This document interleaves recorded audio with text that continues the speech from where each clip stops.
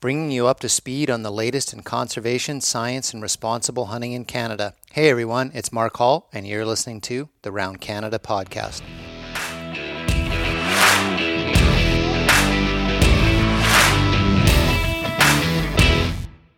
In 2021, Manitoba confirmed its first cases of chronic wasting disease in deer. Over this winter, it's confirmed some more cases, and the total now in Manitoba is 20 cases of deer with positive confirmation of CWD. So out of the total 20 cases discovered so far, 18 of those are mule deer.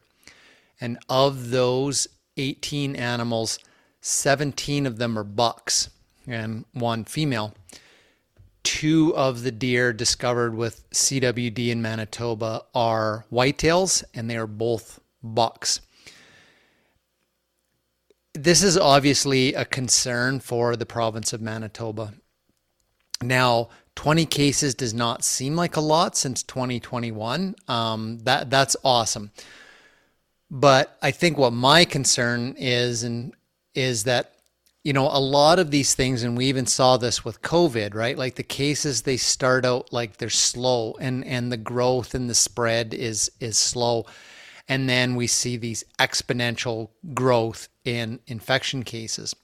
That was the whole thing with COVID, was to sort of circumvent that upward exponential growth in cases and get it to like tail off quicker or flatten off quicker.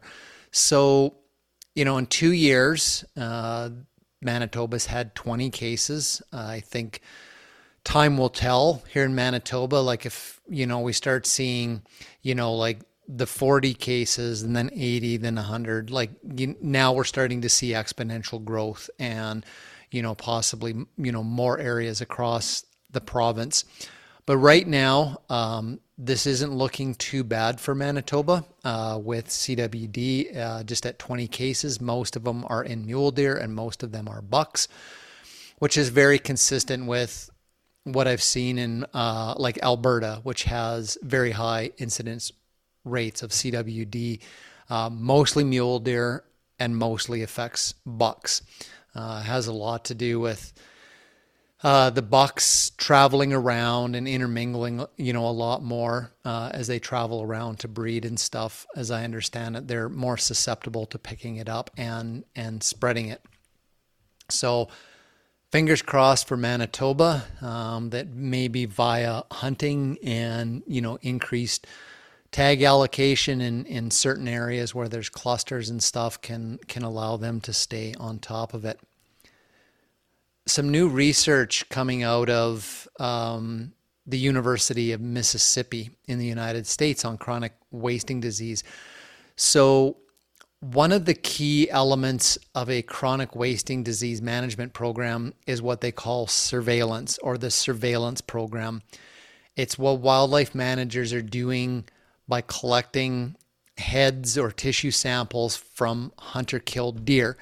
Is they're looking for positive confirmation of CWD in particular geographic areas, and then they're looking for the demographic, which species, which age, male or female.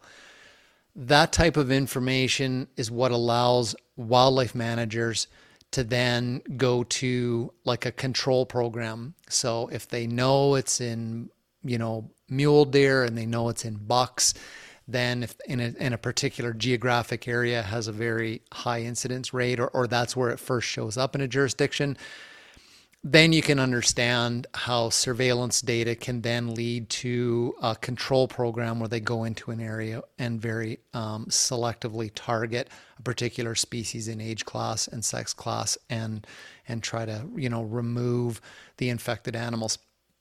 That worked in New York State. So New York State had an outbreak in white-tailed deer, and they did exactly that, and they managed to actually go out and kill all the deer while there was only a handful of cases, out in the wild.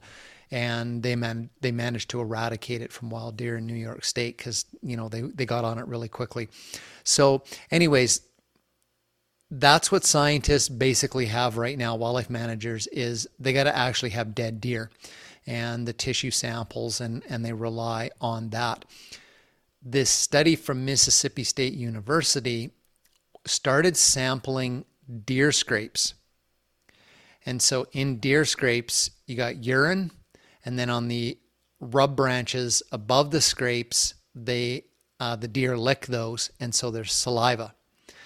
And so they were collecting the samples from the soil and off the saliva samples off of the rub branches above the scrape, and they sampled about 100, I think it was 99 scrapes, and they positively confirmed that 35% of those scrapes were tested positive in the soil for CWD. So now this becomes a tool for wildlife managers to actually systematically kind of survey across the landscape and understand the prevalence rate or concentrations of CWD in the deer population in geographic areas without having to rely on hunter-killed deer. So, in science, this would be kind of known as like non-intrusive methods of sampling, like getting a hair sample and doing DNA analysis on it. They don't actually have to capture the animal. In this case, deer are killed by hunters, and that's where they get the samples from. Other than when you're dealing with CWD, the non-invasive method of testing in the soil, the deer that have the prions die anyways. So in a way, it's actually better when an infected deer is a hunter-killed deer and subsequent testing tests that it's positive, and then the hunter gets rid of, disposes of the meat in landfill or incinerators or, whatever the jurisdiction has for it. So the value I see in this new science is it's another tool in the wildlife manager's toolkit to be assessing CWD on the landscape, and it's simply by going, to deer scrapes.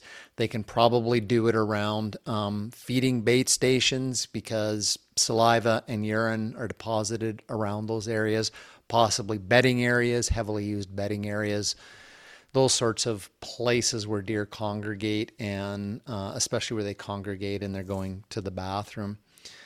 One of the interesting things about the Mississippi State University study was that the rate of CWD incidence in the samples collected from the soil at the deer scrapes was about the same prevalence rate of CWD that had been done by studying the actual deer populations. So samples taken from hunter kills, they'd come up with a certain percentage of incidence rate in that population. And so this method was coming up with numbers that were very close to the actual tissue sampling methodology. So what that does is it validates it as a method that if you're sampling soil or scrapes, you're going to come up with an incident prevalence rate, that's very close to what's actually in the animals. Because one of the questions I had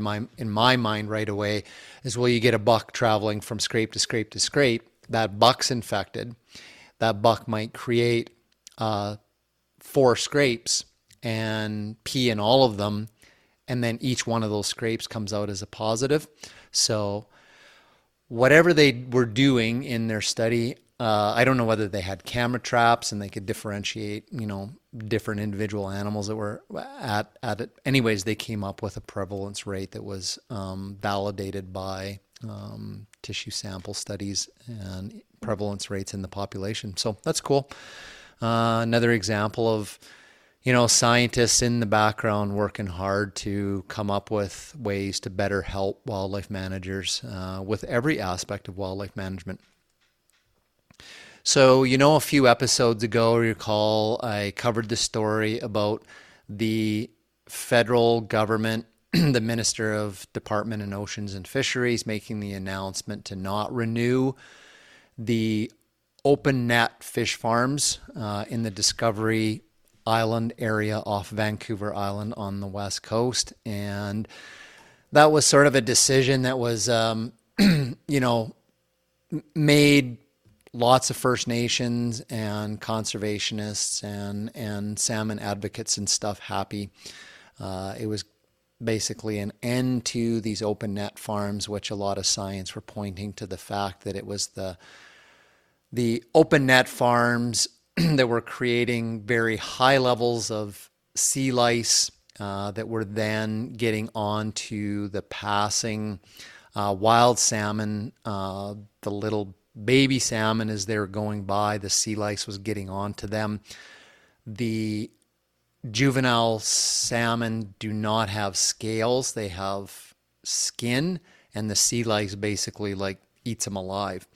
Once they develop their hard scales, then the sea lice attach to salmon, but they don't eat through that armor and consume and kill the fish. So the impact of wild salmon was on the migrating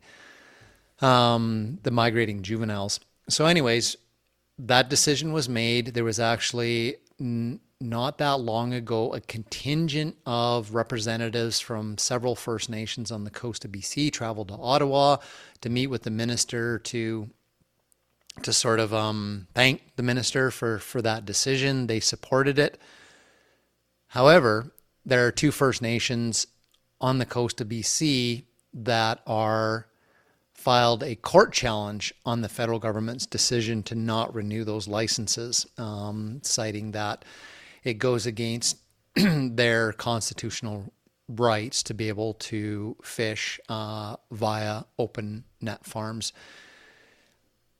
A company that operated several of those open net fish farms called Mowi Canada West, which is a division of Mowi, which is a Norwegian seafood company. So there's this Norwegian seafood company was operating a Canada-based company, and they were running these fish farms.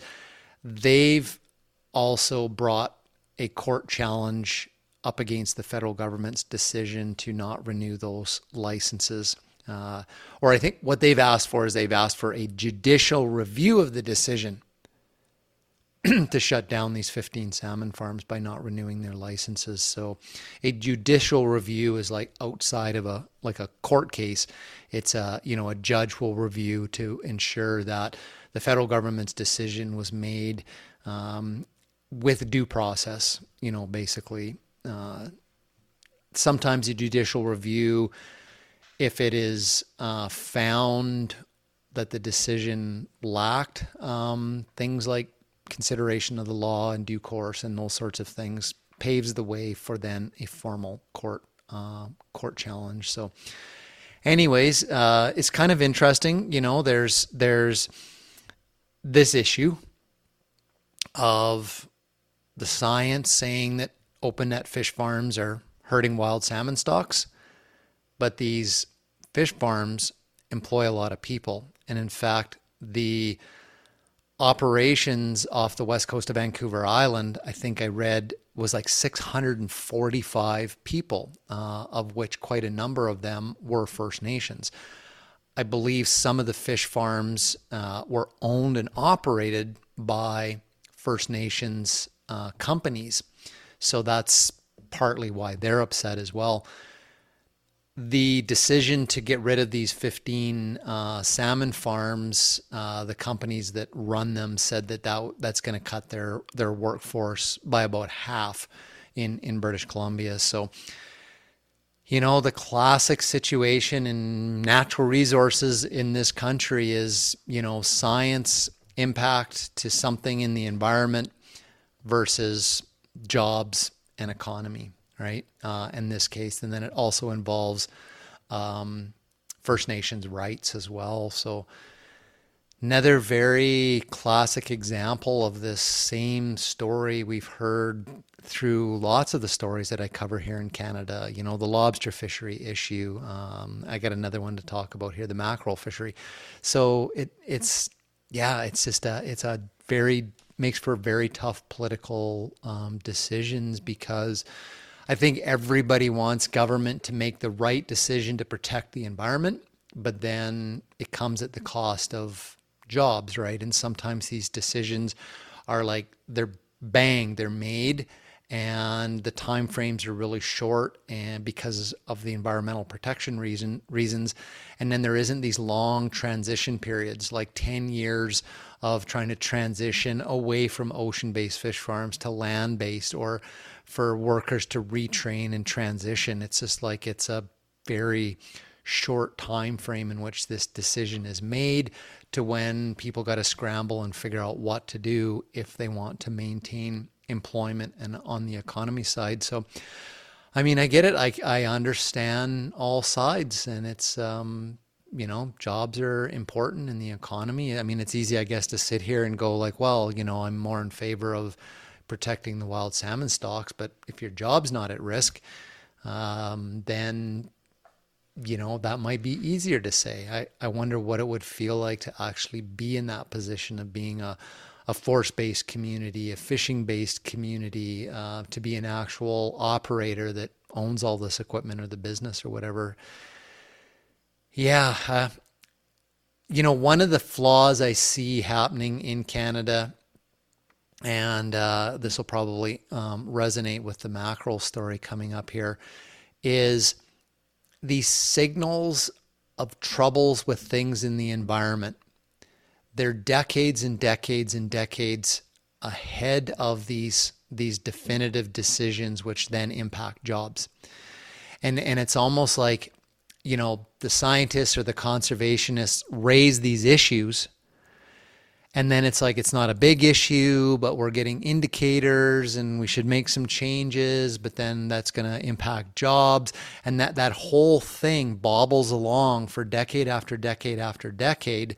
And all while that's happening, the actual resource itself is diminishing less and less and less and less, to all of a sudden it's like you either have imminent extinction or you make a decision and it's hundreds or thousands of jobs. That story was echoed in the East Coast collapse of the cod stocks, so the warnings were decades ahead of the actual closure when the cod stock had actually declined, and an entire way of life and an economy in the Atlantic provinces disappeared in, a matter of, a few short years after that decision. So it's a recurring theme in a lot of stories. And, I don't know how we get out of that loop other than the idea of the precautionary principle, I guess, has to be embedded more in decision making when we first start to see these red flags. We got to start changing the dial right away, lessen the impact on economy, jobs, rather than waiting all these decades to when the stock might go extinct or the resource might go extinct, and then thousands of jobs and workers are displaced, and that's it. They have nowhere to go. So, yeah, interesting when you start kind of piecing together the threads through all these stories across the country, across all the episodes that I cover.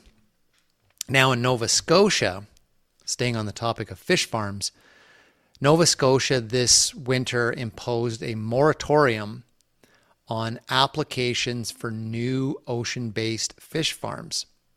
So it will not accept applications for any open net ocean fish farms.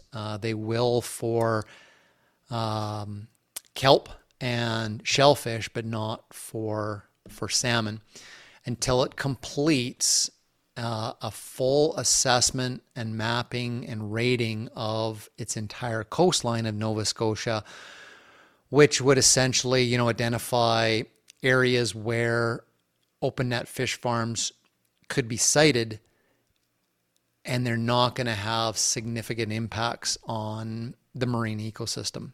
So that process is still underway. The Nova Scotia Fisheries and Aquaculture Minister is still holding firm to not issuing new licenses or leases. They're getting a lot of pressure from industry to start issuing some. But until that mapping assessment is completed, the Nova Scotia minister is holding firm to not allowing any to go out until they actually know where to put them. This sounds like a little bit of a compromise from the previous story, and the things that I was saying is, at least there's a delay in industry, there's a delay in kind of like maybe a potential, little job boom in Nova Scotia. But if they put them in the right place and allow the industry to operate, then they're not going to be in this situation 20, 30 years down the road going, it's impacting the marine ecosystem and we've let it go for too long and we have to shut it all down, and then all these people in Nova Scotia are out of a job. So the assessment is being carried out by an independent division of one of the provincial government agencies called the Centre for Marine Applied Research. So sounds like they kind of are, based on that name of the institute, that they're kind of taking a scientific approach to mapping out the coast of Nova Scotia and, looking for, zones that are good to put ocean-based fish farms in. So Atlantic salmon are the preferred species for ocean-based fish farms because in captivity, they grow faster and bigger and make more protein. One of the issues on the West Coast is there's the Pacific salmon stocks, but it's actually Atlantic salmon that are in these, and steelhead, mostly Atlantic salmon that are in the ocean-based fish farms. And so when they have these escapes, that causes all types of issues, from a salmon conservation perspective, is that you're mixing these different species of fish that have never come in contact with each other. The Atlantic salmon are more aggressive. They live in a more competitive environment on the Atlantic, in the Atlantic Ocean than the Pacific do in the Pacific Ocean. And so there's always been these fears and stuff over the Atlantic salmon out competing. Sort of like an invasive species does. They always seem to have the upper edge when they get introduced into a new ecosystem. Well, in Nova Scotia, then at least if that's what they decided to farm, were Atlantic salmon in the Atlantic Ocean, maybe there would be less risk around doing that. That begs the question, well, why don't they use Pacific salmon on the Pacific coast? And I think primarily it's just an economic thing because they just don't grow as big and as fast as Atlantic salmon. Just like cows, they have, certain strains or whatever that they'll have all over North America because they grow really fast, and, the farmers get paid by weight kind of thing. And that's just the way fish farming operates too. It's agriculture, right? It's farming. So you get the things that grow the biggest, the fastest. So staying on the theme of fish, got quite a few fish stories going on in the country right now. So British Columbia has a gold problem, a goldfish problem. Goldfish that are being released into natural water bodies has become the number one invasive species issue in this province right now, invasive goldfish. There are literally thousands and thousands of these things in multiple lakes all around the province now. It started out closer to the lower mainland, moved to the Okanagan, and now apparently there's like way up into northern BC, there's lakes and stuff with invasive goldfish. And like we're talking like the ones that you get from the pet store, like your little goldfish bowl goldfish. Well, when you turn those things loose, the old story, it's like the goldfish grows to the size of its bowl, you put it in a bigger bowl and the fish gets bigger and bigger. Well, some of these goldfish living in natural lakes are being reported as big as footballs. And like they're grotesque looking things because they're so fat.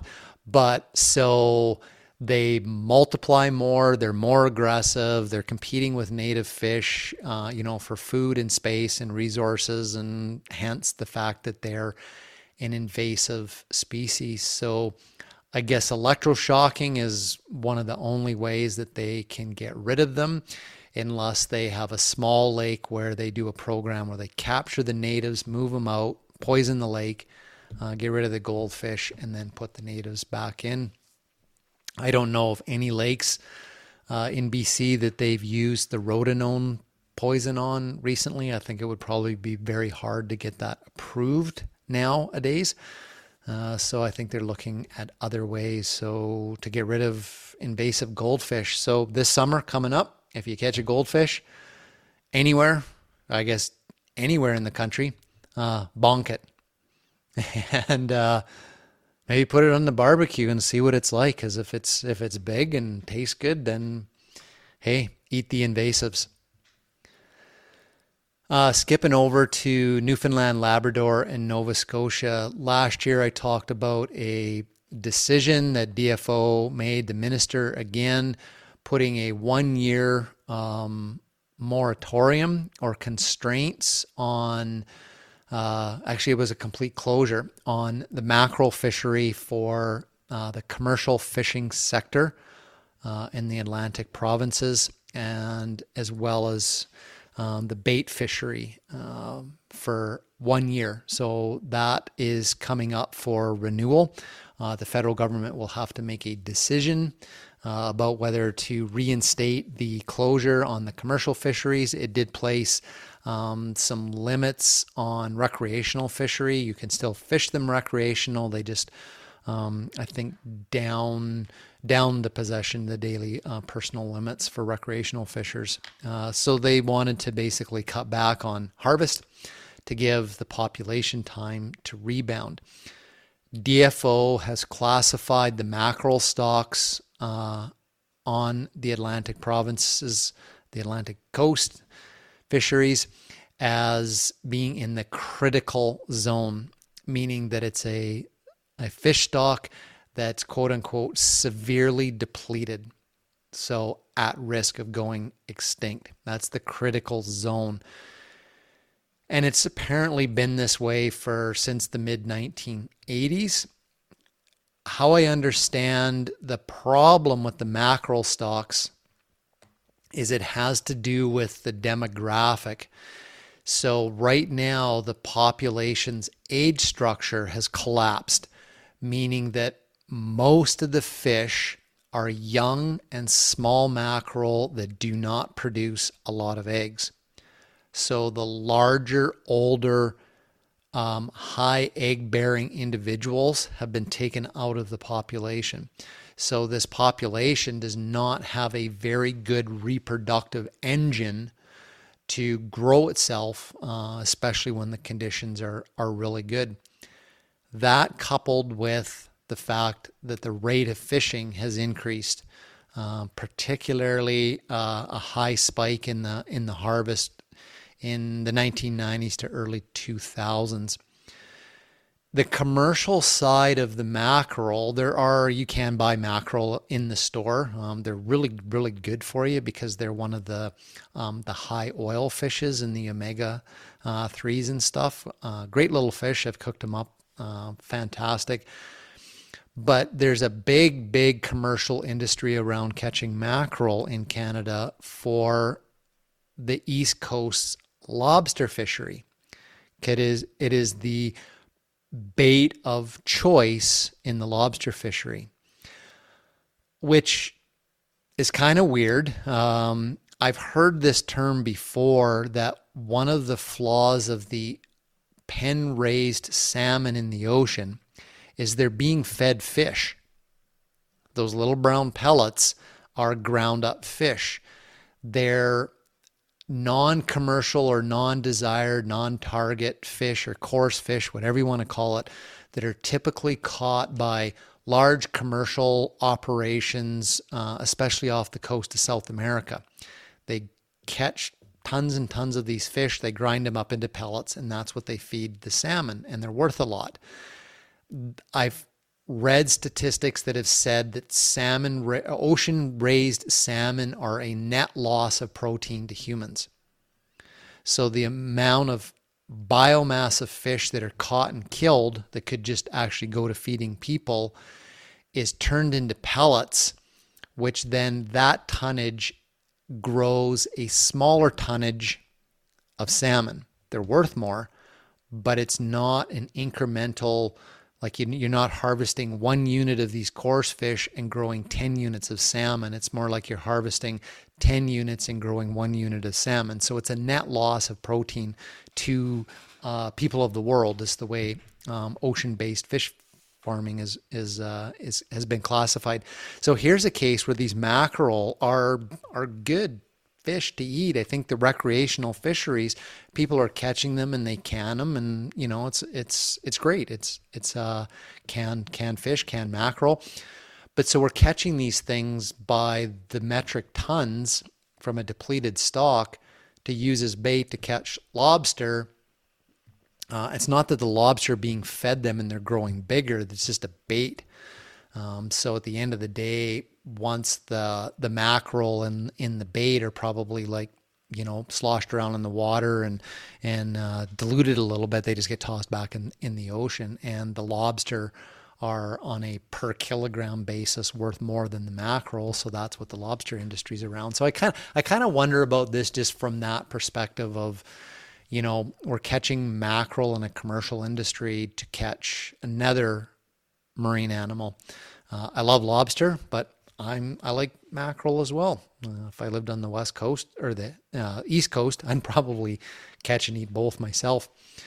Now, the industry in Newfoundland and Labrador and the seafood companies and the unions and stuff are basically saying the DFO has it all wrong. There's lots of mackerel out there. They see lots when they're out there. The fishermen see lots. They see these big swarms of mackerel and hey, there's no depleted stocks.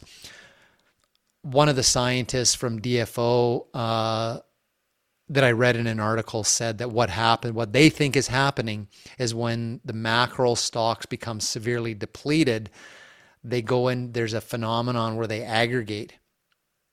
And so that's what fishermen are seeing in these aggregates and schools of mackerel, of these younger, smaller size fish, which may look like there's lots in the ocean, but there may not be. I don't know. I'm not an East Coast fisherman. I really know zero about that, based on, I'm just going off of, news stories that I'm trying to glean from and talk to you back. But I have read, in a number of sources that there is a discrepancy between what fishermen are saying and what DFO is saying, which is exactly what happened in the Grand Banks cod stock collapse. There was this difference between DFO models and what fishermen were actually catching. So yeah, the federal minister of Department of Fisheries and Oceans is going to be having to make a decision here pretty darn quick what to do. One of the things that proponents of the commercial fishery, mackerel fishery on the East Coast are saying is at least give us a small quota, 25,000 tons, which is about 10% of the spawning biomass. That is, they said, should not impact the total number of fish that are capable of reproducing. So in other words, the depleted stock could still potentially or should increase if they are allowed to take a 10% harvest of the spawning biomass. One of the rubs on the East Coast, especially with the commercial fishers, is that right south of them, the U.S. still has a commercial fishery on the mackerel. Obviously, same stocks, just moving back and forth across the border. They do have a reduced quota in the U.S. because their stocks are down as well. But the Canadians are saying if the U.S. had a complete moratorium, maybe we could accept it a bit more. But they're fishing on a reduced quota, so let us fish on a reduced quota. So interesting situation again. I think, a lot of those things that I just mentioned before about, depleted stocks. They're talking about, the signals for the stock depletions in mackerel going all the way back to the 1980s. Fishing increased during, between 1990 and 2011. And now commercial fishing is closed. It's going to impact the lobster fishery where there's a lot of money. and a stock that's teetering on, on the edge of collapse. Again, fish stocks, environment versus the job situation and the economy, and a situation that's been allowed to go on and for decades and decades and decades. And now push comes to shove, and the decision's going to have severe consequences for either the fish or for people. Tough situation. Glad I'm not in politics, federal politics. If I was, I'd probably make some really good decisions and then probably get fired. Saskatchewan, deer. So this issue of deer deprivation on farmers' hay crops is still an issue in Saskatchewan.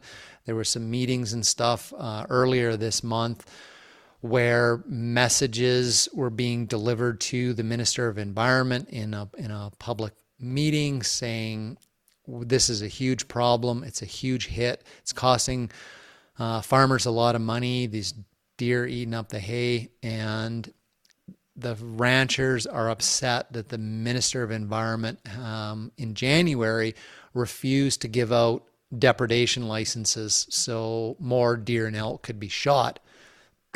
And that's been an issue with the farmers. They can't do anything about it other than just watch all these deer and stuff come and eat their hay stalks. So apparently just recently here, the Premier, Scott Moe, has said he's going to now look into the potential of issuing some depredation tags. There's also been calls to increase provincial hunting limits, especially for mule deer in southern Saskatchewan because they're on a draw system. People are saying they should just go to a general open season with more tags.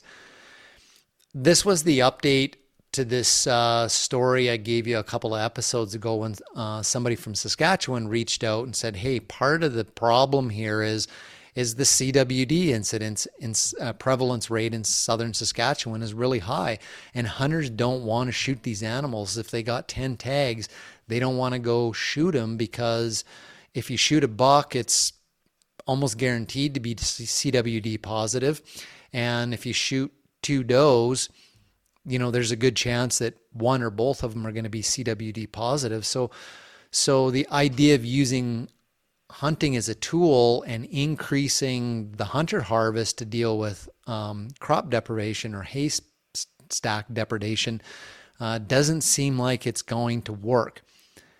This is also a situation where it's like if you've got these hay bales that are just out there exposed and the deer coming and eating at the stored hay that's not, secured, and the solution is you want tags to shoot the deer that come by, it really begs the question of how many deer can be shot to actually reduce this problem of eating the hay and pooping on it and trampling all over it and stuff. Like how many deer need to be killed and for how long? If you don't secure the attractant, to me, if you got 10 tags, if you got an extra 100 tags, for every 10 deer that are killed, there's 100 more that are going to be there the next day eating the hay, right? Would society really accept going to an 80 to 90% cull of all of the deer in southern Saskatchewan because of this? I don't think so. We've seen all kinds of stories where it's like, people even don't want to see invasive wild pigs killed. Like there's the Save the Wild Pig Foundation. They have a right to live too. So I don't think a massive release of depredation tags with the goal of, eliminating 80, 90% of the deer in these ag areas is really going to go over. Using hunting as a tool to drive deer populations down doesn't even sit that well with hunters. One, hunters don't want 20 white-tailed deer, in their freezer, or not very many. It's a lot to deal with. the numbers of animals that per hunter that would have to be killed in a cull situation are pretty darn high. We don't have the situation in Canada where we could have professionals culling animals and animals going into butcher shops so the average person could come in and buy a cut here and there. That's done in New Zealand. It's done all across Europe. It's not allowed here in North America. As part of the provisions of banning market hunting, right? You're probably all familiar with that historical story. And ideological, or philosophically as well, like hunters, they like the idea that hunting is used as a management tool to control populations. You hear that all the time. But then it's like, okay, now we want you to drive this population to incredibly low levels. Hunters are like, well, we don't want to do that. Like, we want to see deer. We want to be able to go out and hunt from 2 years from now and be able to find a deer. But if you send everybody out there to get rid of most of them, then what are we going to hunt in 2, 3, 4, 5 years, right? So that's kind of the, I think a generalization of the hunter's mentality, which is why in this type of a situation, hunting and liberal hunting regulations is probably not going to lead to a significant decrease in the population. Wherever jurisdictions have brought in professional hunters to knock back deer populations, that upsets the hunting community as well, because they're like, well, why aren't you letting us do it? There's some really classic studies from Pennsylvania where professional sharpshooters were brought in to deal with whitetail deer populations in order to bring down the density of deer, to reduce the transmission of CWD throughout the various herds. And hunters didn't like that. They were like, let us go hunt them. So it's a really complex situation when it comes to agriculture, complaining about deer, and then what do you do with them? Do you just kill them at will forever? Hunters don't want professional shooters to do it, and hunters may not want to do it themselves and, shoot 20 deer a year and then not be able to find one for their kid in 3 years from now. So interesting kind of dynamic going on in Saskatchewan, with this as well. Bottom line, it's no different than these communities in BC that have all the problems with the bears. If you don't secure your attractants, you're going to have problems with wildlife to the point where a lot of these animals have to be killed. I know it's a huge cost for ranchers to have to fence, somehow secure like the hay, but it might be something that has to be done. Where I live in southeastern British Columbia, about 20 years ago, this was a problem with elk herds eating hay crops, alfalfa crops, and those sorts of crops while they were still growing. The damage was really severe. There was a lot of outcry from the ranching community. They tried to go to deportation permits. This wasn't enough of them to really make a dent. What happens, I found here with the elk, is they become nocturnal. They're in the fields at nighttime, and by the time it's shooting light in the morning, you see the last bum going into the forest off the edge of the field. So hunting was almost like a non-starter when it come to the herds of elk in the hay fields.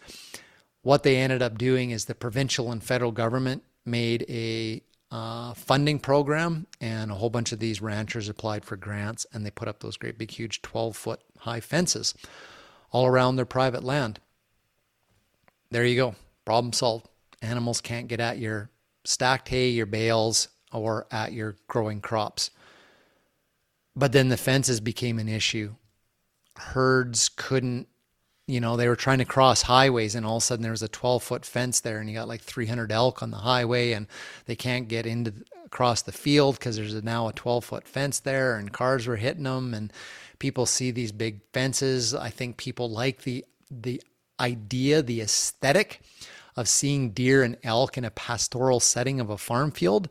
And so when you see these big fences go up to keep them out, I think that rubs the public, the non-hunting and the hunting public, the wrong way, because it's like now these deer and elk don't have access to be out there, quietly grazing away on the green hills of of a farmer's field. And it's like, well, it's their private land, right? And they're growing crops there. So again, another really complicated situation in Canada of deer and private land and people's interests and economy and what to do with animals.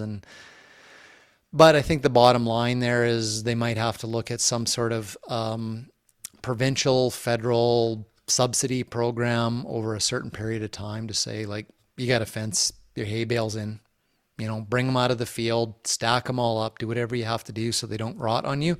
And then they got to have a 12-foot fence around them. Otherwise, you're not getting depredation tags, and your deer problem probably going to go away if they can't get at the hay bales. So I don't know. Hey, if you're from Saskatchewan and you know more about this story, feel free to reach out. I just find it's a super interesting one. Alberta. So earlier this month, Alberta introduced its own changes, or its own, I don't know if it's new, Provincial Firearms Act. And it's a pushback and opposition from the culture of Alberta of gun ownership, pushing back against the federal government's Bill C-21. And originally, when the amendments to Bill C-21 were going to scoop up all these hunting firearms and shotguns, Alberta pushed back against that. Alberta and Ottawa did not have the friendliest of relationships. And so this was a shot across the bow from Alberta. So in a nutshell, as I understand, Alberta's provincial firearms legislation is it will give the minister in Alberta the power to enact regulations that govern how the proposed federal legislation of gun collection will be administered in Alberta. So as I understand that, Alberta wants to have a regulatory tool at the provincial level to basically prevent firearms from being confiscated from Alberta citizens by the RCMP under the federal legislation. Crazy. Like to see how that one's going to unfold. But there's a line drawn in the sand here between Alberta and Ottawa on gun ownership. Really interesting.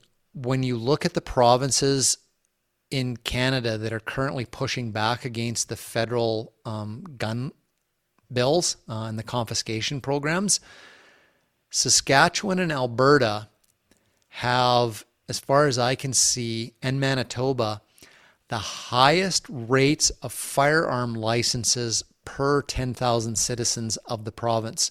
Alberta has 742 firearm license holders per every 10,000 citizens.